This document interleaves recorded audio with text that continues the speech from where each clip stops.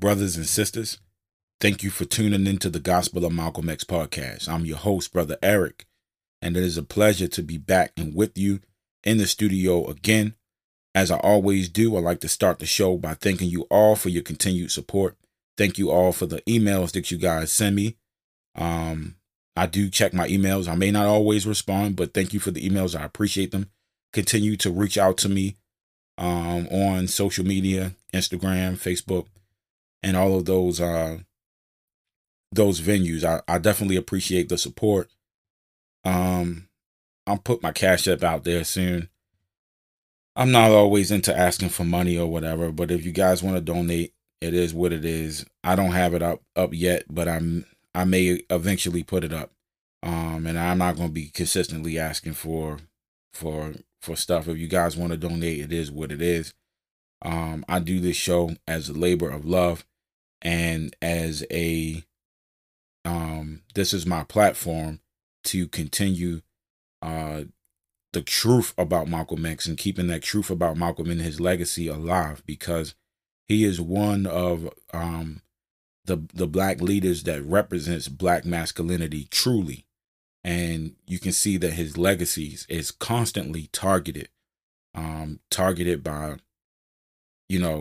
the FBI when he was alive, or whatever the case was, and in the media targeting him, and then also, targeted by the Nation of Islam during that time.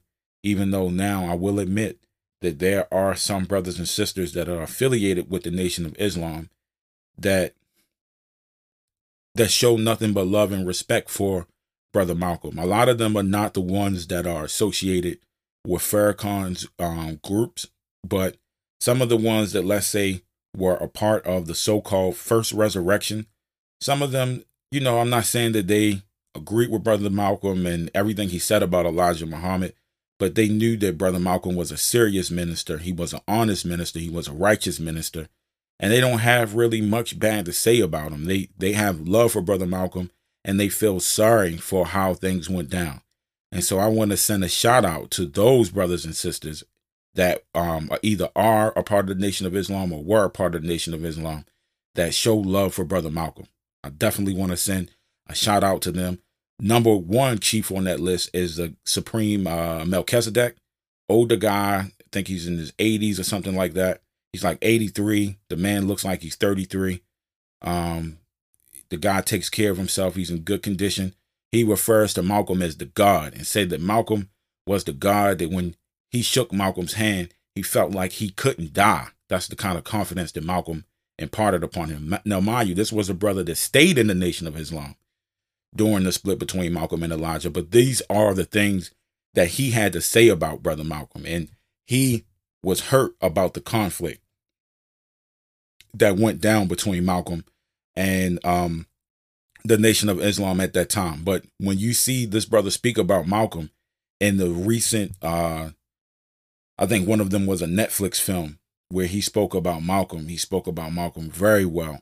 And I appreciate that. And you had people that were a part of Wallace's Nation of Islam, where they dedicated a temple in Harlem, Malcolm's old temple. They named it after Malcolm, and I appreciate that. So I want to spread some love to those Muslims. Like I said, a lot of them are not a part of Farrakhan's version of a Nation of Islam, and we're going to talk about some of those Muslims today that have said negative things about Malcolm even after his death, chief of them being Louis Farrakhan himself. And the reason why a lot of people hold the nation responsible for Malcolm's murder has a lot to do with the things that Louis Farrakhan has said out of his mouth. Him bragging on Malcolm X's death in 1972, referring to Malcolm X's killers as quote unquote brave men. And then also him bragging on Malcolm's death in a Savior's Day speech. And I may include the audio from both of those names in today's message if I get the chance to. So the reason why I'm doing this podcast, and it's not all together, I like to plan it out as much as I can, but today we are flowing off the cuff. We are wilding and freestyling, flowing off the cuff because the news came out today from the Washington Post, and we will be reading an article that two men who were convicted of Malcolm X's murder back in, I believe, 1966, they are expected to be exonerated tomorrow. So we're going to be reading this article from the New York Post. There's big problems with this. As we get into the article, I'm going to break down where the problems are. We're going to be, once again, going back into the notes of Carl Evans. Carl Evans, definitely, you want to check out the books by the brother Carl Evans, one of them being The Judas Factor, the other one being, what is it called? The Messenger. He wrote a biography on Elijah Muhammad called The Messenger. Both of those are really good books, great books. Check them out. The brother is thorough with his research. So we're going to be first reading this story, and then we're going to be talking about also the Netflix film Who Killed Malcolm X, because that ties into why these guys were exonerated. And I have older podcasts talking about this too. So if you check back through the archives, I talk about Norman Butler. I know I have a podcast about it that's back in the archives. So if you want to go back and check that out, definitely feel free. So I'm going to get into this article.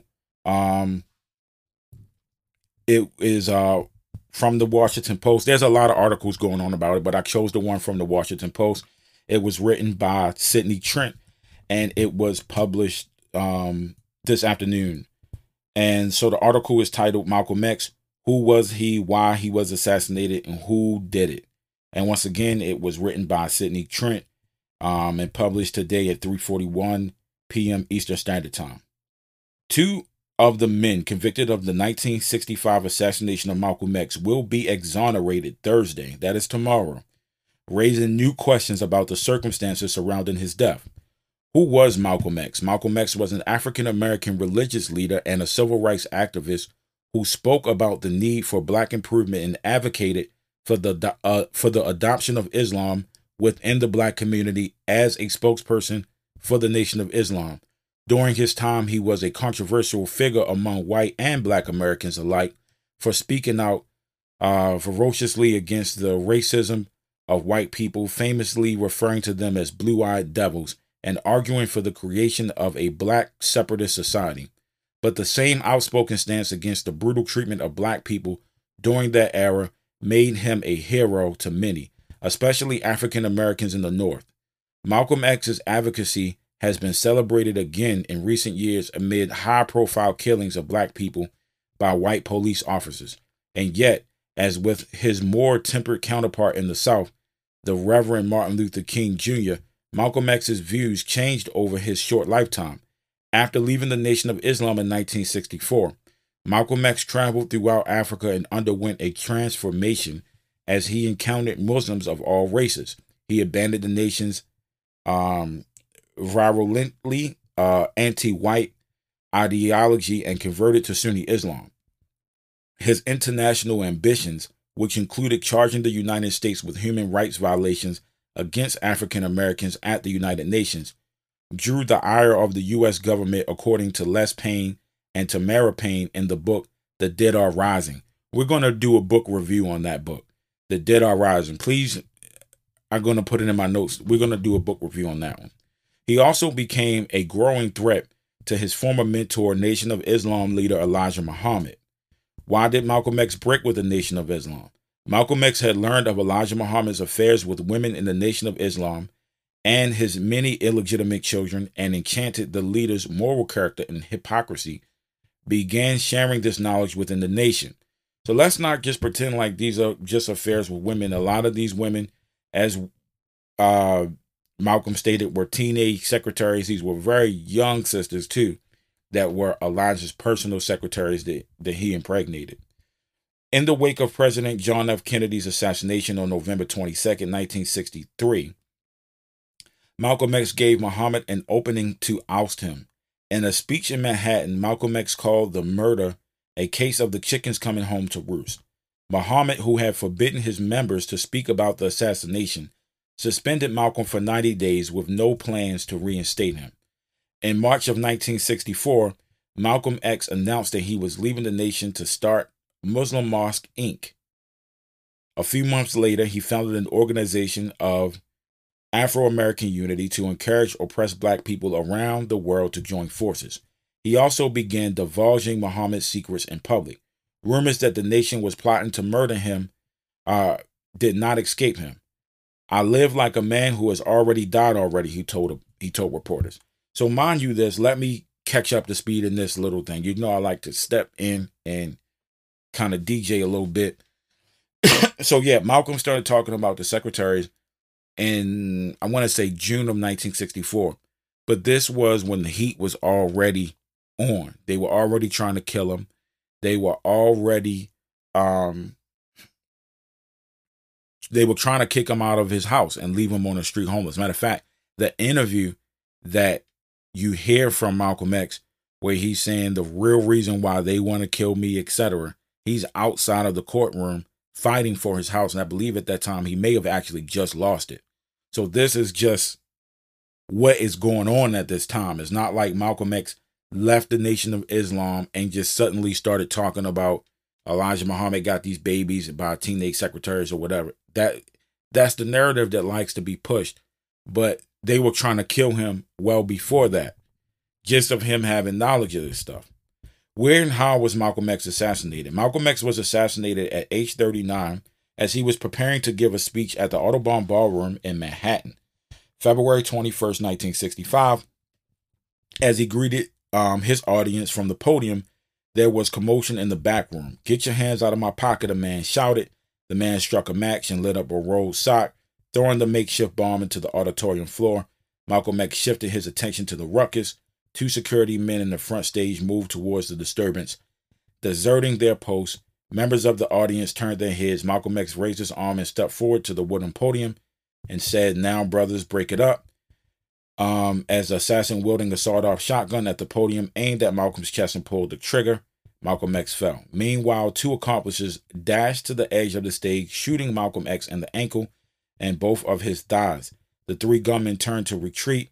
Through the chaos, two managed to escape the ballroom, but Malcolm X's bodyguard shot one attacker in the thigh. He shot another one in the stomach. Shout out to Reuben Francis. He was packing his heat that day. Even though they said that Malcolm told his people not to be carrying heat, Reuben Francis was packing, and he did shoot a man in the stomach. That man is believed to be Muhammad Ali's bodyguard from up in Boston. His name is Clarence 2X Gill. Clarence 2X Gill is who that man is believed to be, that Malcolm X's bodyguard, Reuben Francis, popped him in the stomach. And after he was assisted out, it said that he pretty much went down to Miami and was in Muhammad Ali's camp or cipher or so. So Muhammad Ali may have had knowledge of these things. He did later in his life, as you guys know, say that Malcolm was right about so many things within regards to the Nation of Islam. And he also said that the biggest mistake that he ever made in his life, Muhammad Ali that is, was turning his back on Malcolm X. Meanwhile, on the stage, undercover New York police officer Gene Roberts, who had been working as a part of Malcolm X's security detail, tried unsuccessfully to revive Malcolm X. This is a loaded dice because it's disputed whether or not he really tried to revive him or if he killed him. Japanese-American activist Yuri Kochiyama famously cradled the leader's head. Who assassinated Malcolm X?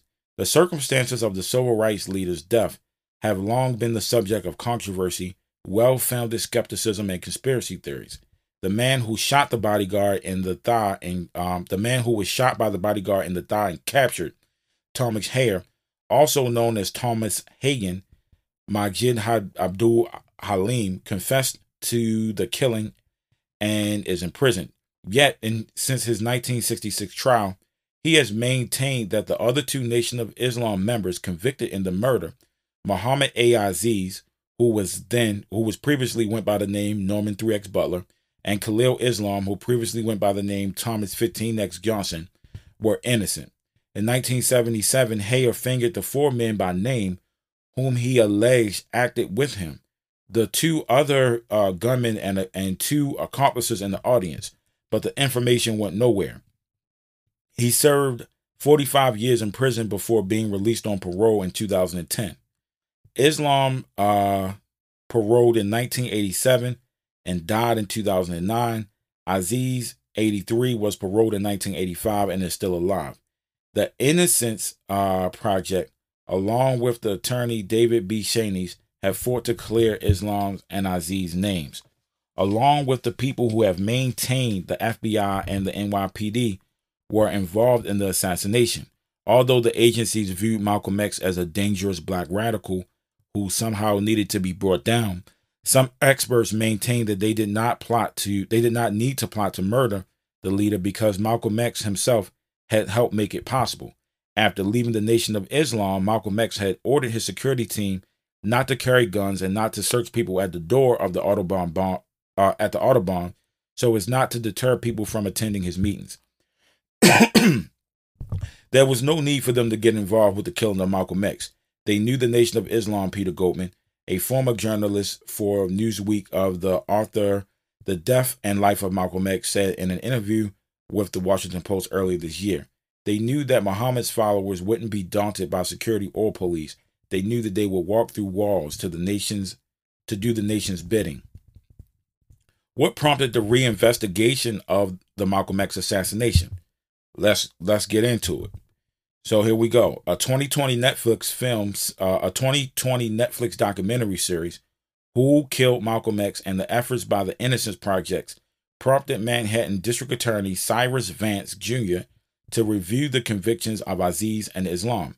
Evidence unearthed by Abdul Rahman Muhammad, a Malcolm X scholar whose research for the true killers was the focus of the documentary, and investigative journalist Les Payne made a compelling case that the actual murderers were members of the Newark Mosque rather than Malcolm X's former Harlem Mosque associates Aziz and Islam, who likely would have been quickly recognized in the ballroom. Let me stop for a second because I'm going to address this name here, Abdul Rahman Muhammad. I listened to some of what this brother has to say. I watched the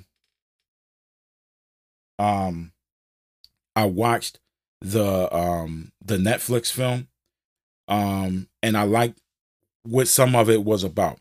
But I have a problem with Abdul Rahman Muhammad because he has been advocating for Benjamin heavily.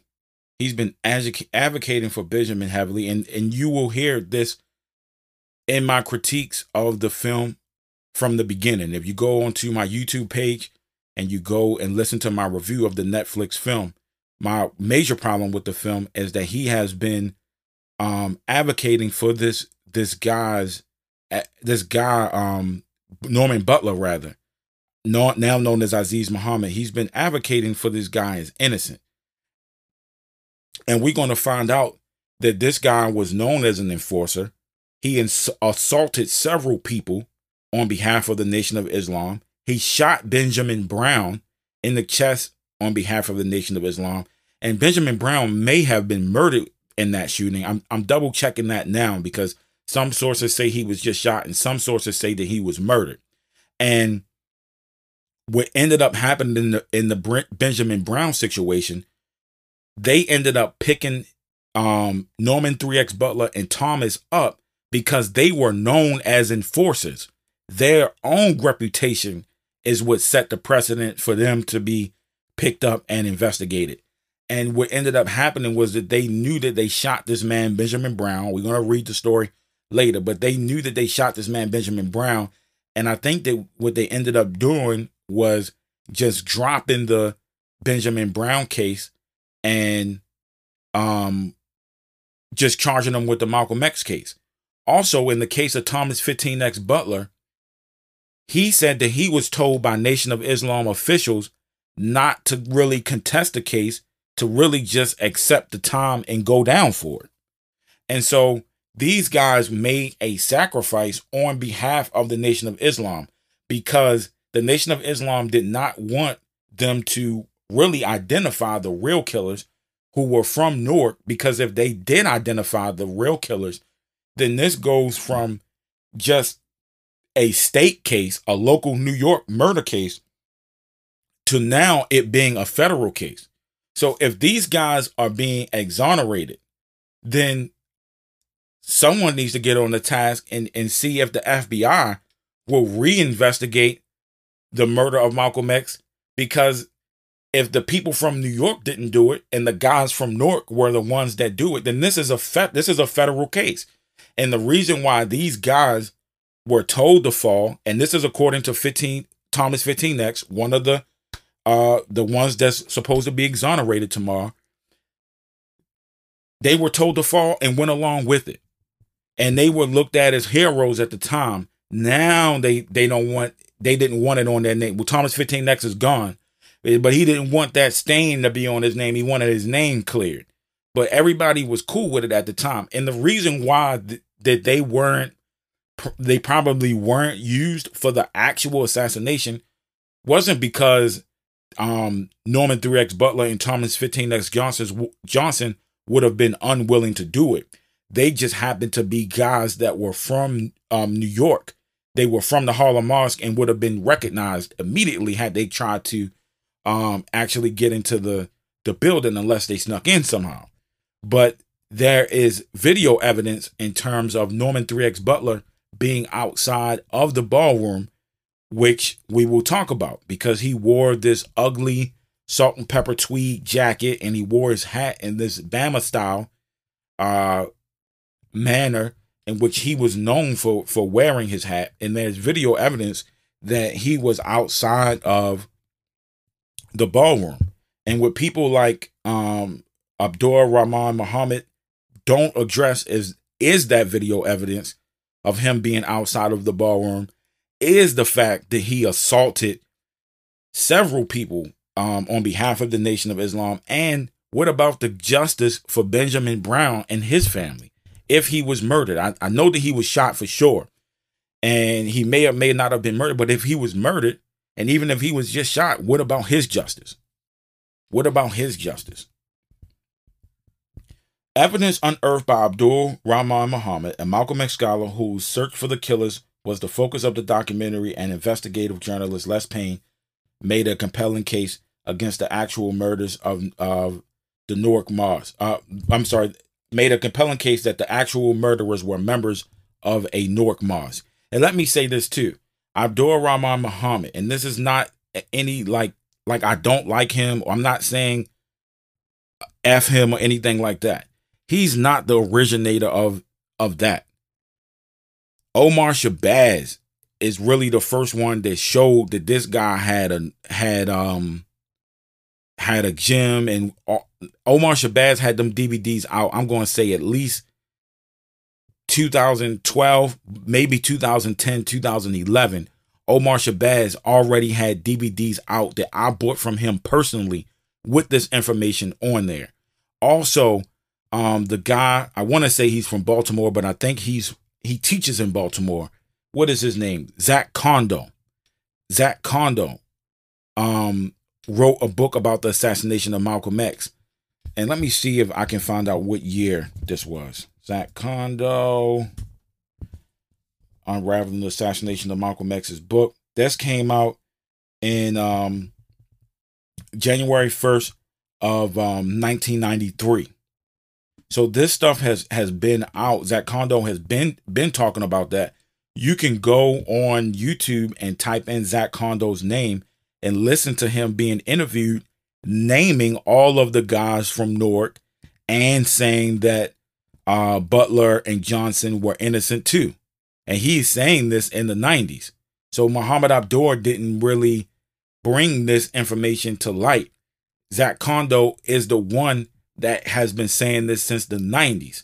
And I disagree with Zach Kondo trying to clear Butler and Johnson's name. That's some bullshit. These guys are not innocent. They might not have been guilty of exactly what they were charged with, but these guys are not innocent. They participated in the conspiracy in the sense, and they also participated in the cover-up as well, because they didn't really take fighting their case seriously, because they were told not to by Nation of Islam officials. And I believe Thomas 15X Johnson names one of those Nation of Islam officials as John Ali. He names one of those Nation of Islam officials as John Ali. But this information was not brought up by Abdul Rahman Muhammad. Like I said, at this time, is not a matter of disrespect. So I hope he don't feel no type of way. But this information was brought out by Zach Kondo. And then in terms of it being put on film, it was first brought to light by Omar Shabazz. Now, in terms of it being put on Netflix and all of that kind of stuff, for whatever reason, they made it appear like this guy was the guy that brought all of this out. And I'm not saying that he don't know nothing about Malcolm X. I'm not saying that he not anything. I'm not saying that you can't learn anything from him. But what I am saying is, in terms of the true killers of Malcolm, in terms of William Bradley's identity, all of that was already said by Zach Kondo. You can get Zach Kondo's book, Conspiracies, it's called. It's kind of hard to come by now, but you can see that it was all laid out in Zach Kondo's book, and that was in the 90s. I'm going to see if I can get my hands on a copy of it. But you can go and watch the interviews with Zach Kondo, and then you can also go and check out Omar Shabazz's DVDs. That stuff was out years before Abdul Rahman Muhammad came out on the Netflix joint. And like I said, this is not a diss. I'm just kicking the facts at this time. If it needs to become a diss later, then we'll deal with it. But I don't have anything personal against the brother, so I don't want him to feel like I'm attacking him, but I gotta speak the truth. In the documentary, a close friend of a Newark Moss member, William Bradley, said Bradley, also known as Al-Mustafa Shabazz, was the man who fired the sawed-off shotgun that killed Malcolm X, echoing Hayer's earlier assertion that Bradley did it. Bradley's alleged role was apparently an open secret in Newark, although Bradley denied it right up until his death in 2018. What's the latest news on the case? The Washington Post has learned from officials involved in the case that Manhattan prosecutors will move to vacate the convictions of two men who served decades in prison for their alleged role in the assassination of Malcolm X. Vance's office and the Innocence Project, which is a part of Aziz's legal team, announced on Wednesday that the two men would be exonerated on Thursday afternoon in New York State Supreme Court. While the announcement did not name the men, Aziz is the only living person convicted in the assassination who also tried to clear his name. Islam's conviction is likely to be vacated posthumously. So yeah, it's not likely to be vacated. Or I guess you could say tomorrow it will be vacated. Yeah, but he's not around anymore. But he wanted his name cleared too. But if you go on YouTube, there's video of Thomas 15 Next Johnson saying, what's the other guy? Thomas Hare. He's saying, Thomas Hare should have been home. It's not like he killed the president or something. So this means that this man doesn't even understand the volume of a Malcolm X. He's like, yeah, this guy has served enough time. Because I think Hare did like 45 years, according to this article. And I think that is accurate. And shout out to the person that wrote this article.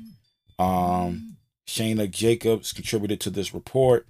And what's the author's name? I know I read it in the beginning, but let me give them an additional shout out. Sidney Trent. Because that kind of gave us a whole bio with Malcolm and tied everything in for this next part. So I told y'all we're going to be digging into the Carl Evans files. We're going to be digging into the Carl Evans files. And because he addresses not only the issue with the Netflix film and them trying to exonerate Butler and Johnson, but he addresses it all. He addresses their roles in it. And then I'm going to talk about them shooting Benjamin Brown, and then we're going to call it a wrap. So the first article I'm reading is called Scholar on Nation of Islam, Carl Evans Goes Off on Netflix Malcolm X Documentary, calls it nonsense. The new Netflix documentary, Who Killed Malcolm X, has shaken up the case Following its airing, the Manhattan District Attorney's Office has decided to re-examine the case. The documentary reignited belief that two of the three men convicted in the assassination of civil rights leader and former Nation of Islam member were not at the scene. The Daily Mail reported the documentary began streaming on Netflix on February 7th. Let me go back. I got to shout out the author of this article, Ann Brown. She wrote this article on February 17th, 2020. While some were impressed by the documentary, Nation of Islam scholar Carl Evans, author of The Judas Factor, The Plot to Kill Malcolm X, was not, to say the least. He recently wrote an opinion piece on the film called The Truth Continuum blog. According to Evans, one of the film's producers, Shayla Harris, who is an African American, reached out to him for an interview and asked him to be involved in the documentary. Evans declined. He did send over reference material, which he wrote was basically ignored. Instead, Evans said the documentary tried to claim that Norman Butler was not involved in the murder of Malcolm X. Evans insists that he was. Listen to GHOG.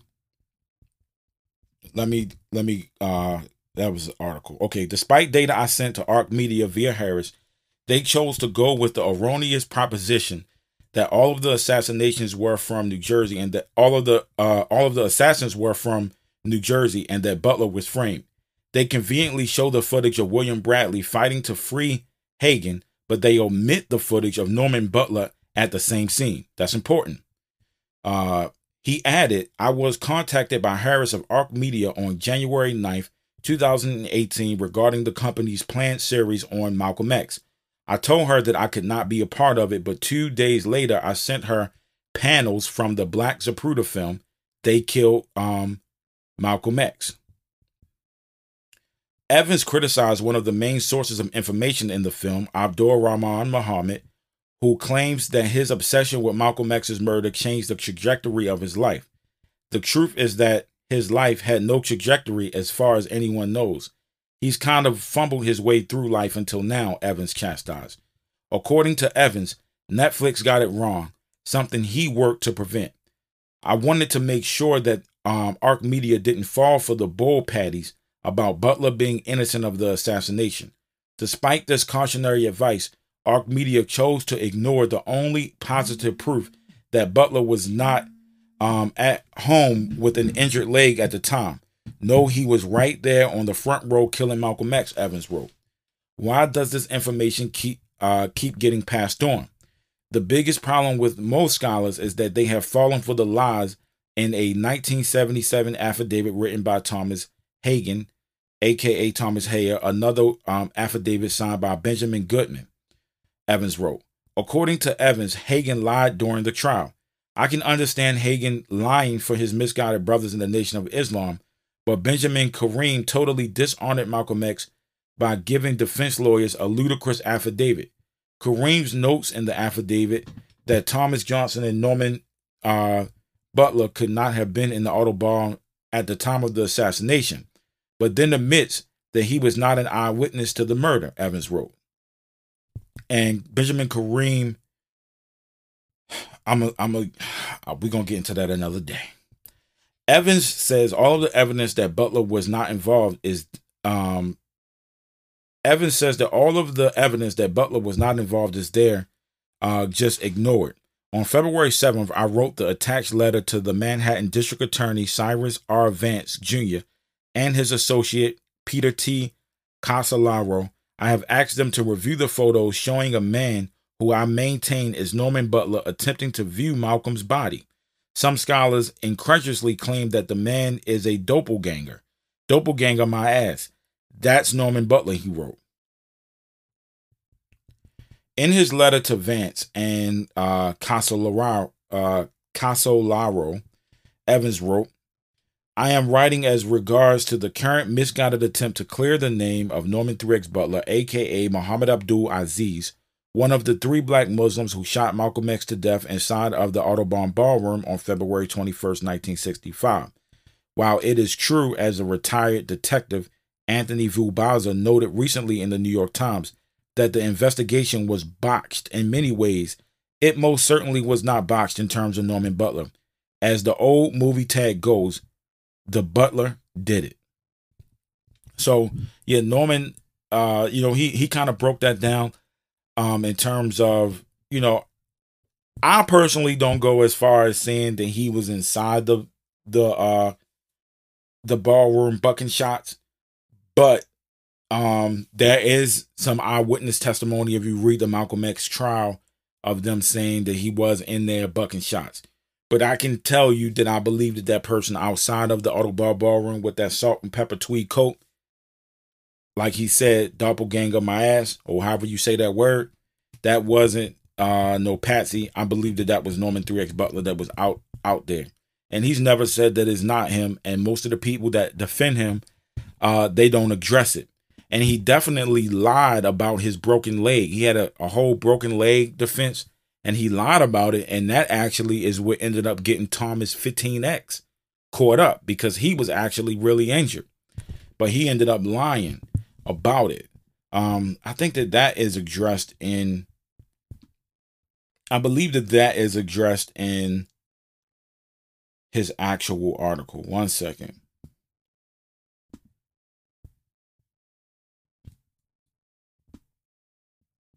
The Truth Continuum.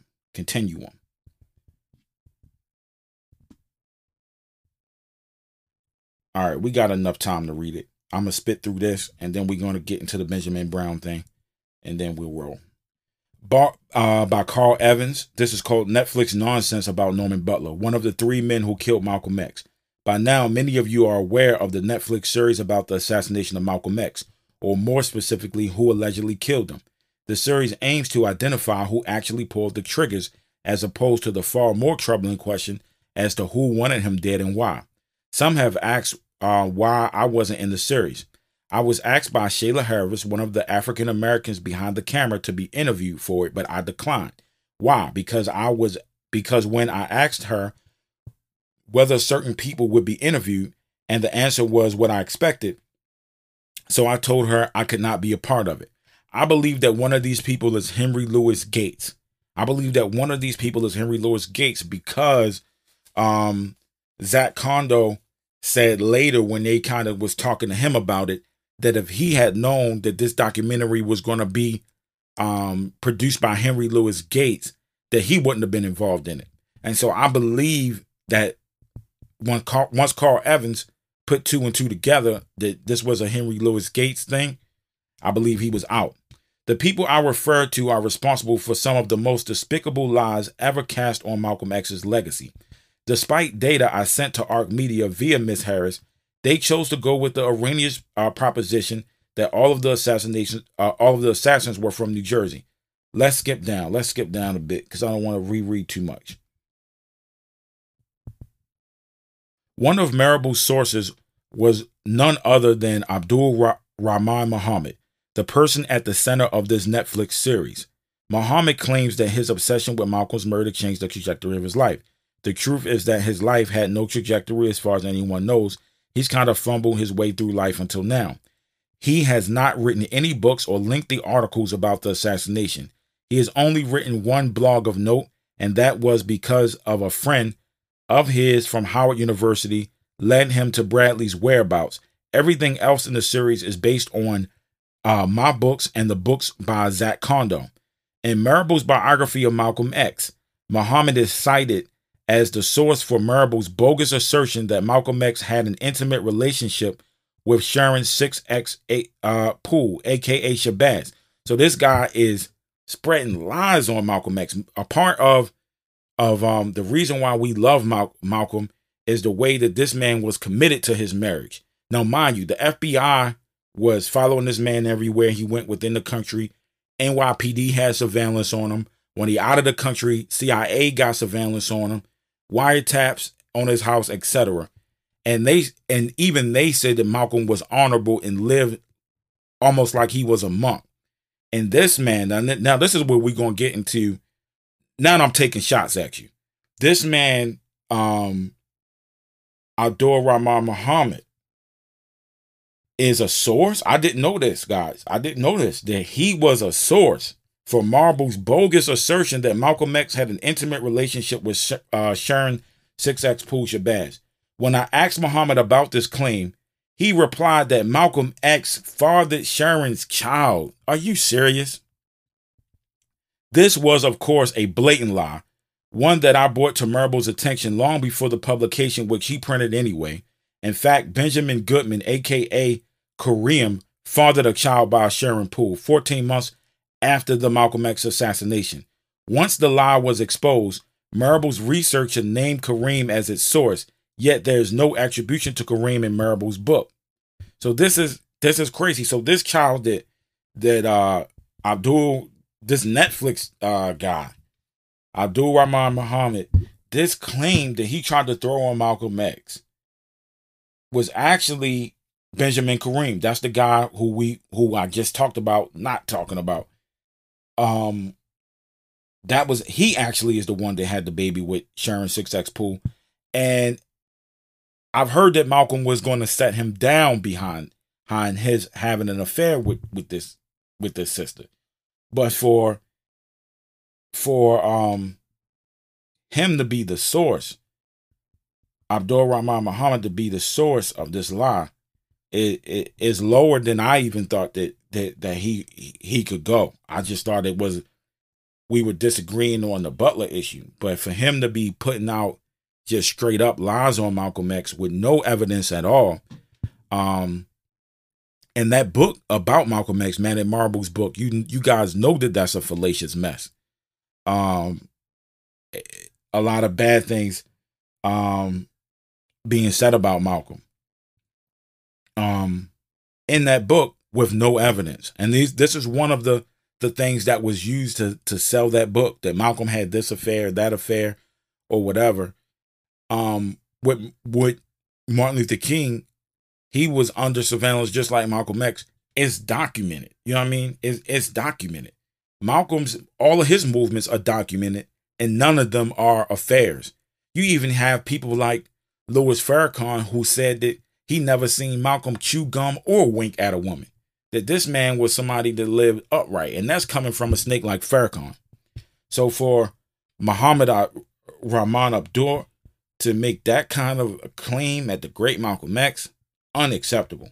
Note that I brought the truth of the matter to Marble and his quote-unquote researcher almost a full year before his book was published. Marble wasn't interested in the truth. He needed some salacious and fallacious rubbish to sell his book. Those are just two examples of the slop which won Marble the Pulitzer Prize. That's the way America works.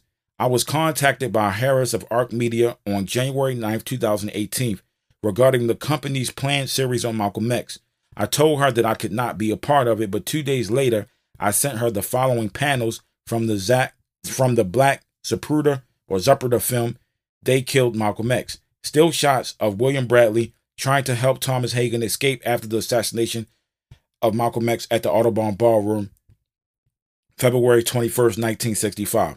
Guys, I just got approved by Anchor to do video, so I may redo this as one of my videos one day so that I can show you guys these stills. Of course I can't show you now because this, at the time of this recording, it's all audio, but I may need to redo this as video, so be on the lookout for that. I wanted to make sure that Arc Media didn't fall for the bull patties about Butler being innocent of the assassination. Despite the cautionary advice, Arc Media chose to ignore the only positive proof that Butler was not at home with an injured leg at the time of the assassination. No, he was right there on the front row killing Malcolm X. The biggest problem with most scholars is that they have fallen for the lies of the 1977 affidavit written by Thomas Hagen.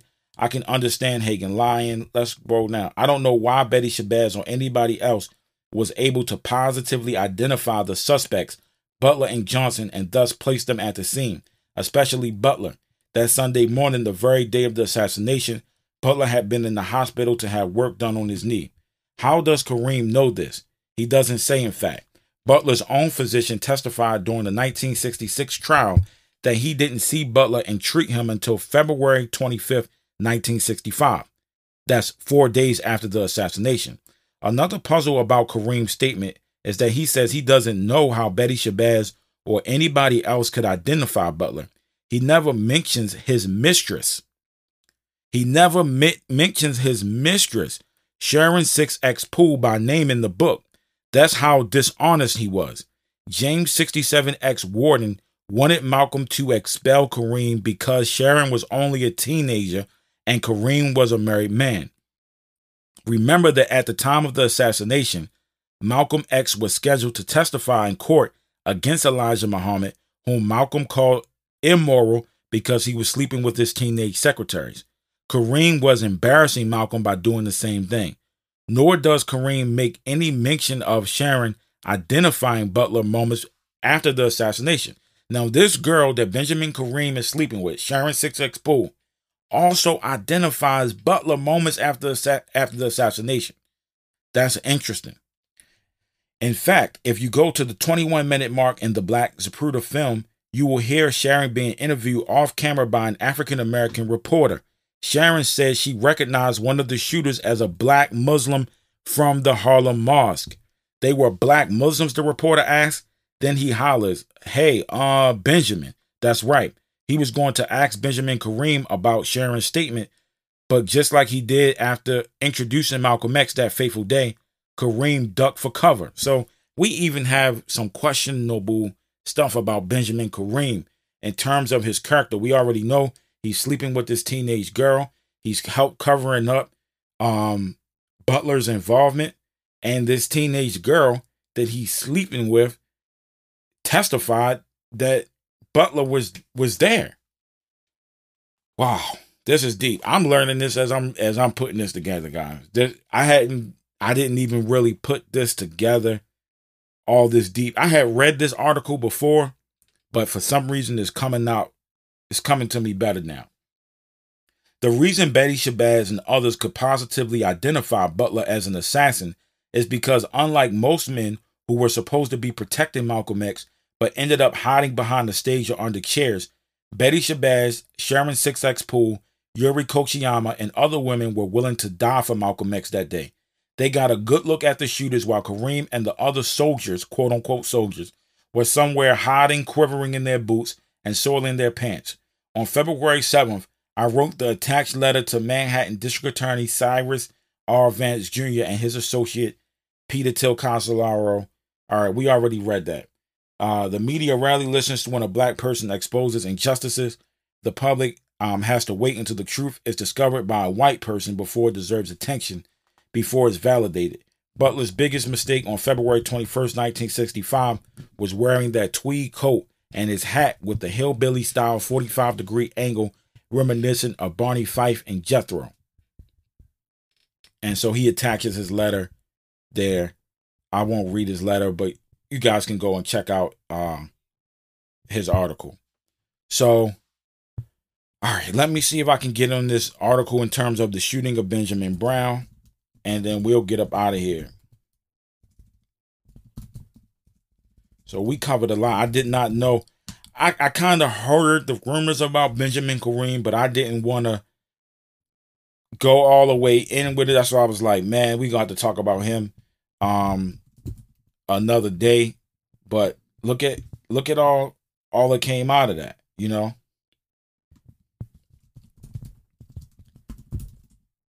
Bear with me, guys. Bear with me.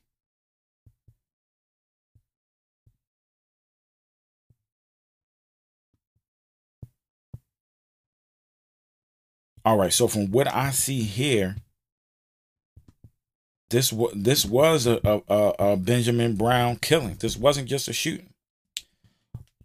All right, so in short order, 2 more Nation of Islam members joined the Newark conspiracy. Willie X. Bradley was 26 years old at the time, dark in complexion, heavy set with a history of violence. Wilbur X. McKinley, by contrast, was over 35 years old then, and like the other 3 men in the conspiracy, only about 5 feet 9 inches tall. The proprietor of a small construction business, Wilbur X, had worked at the Newark Mosque.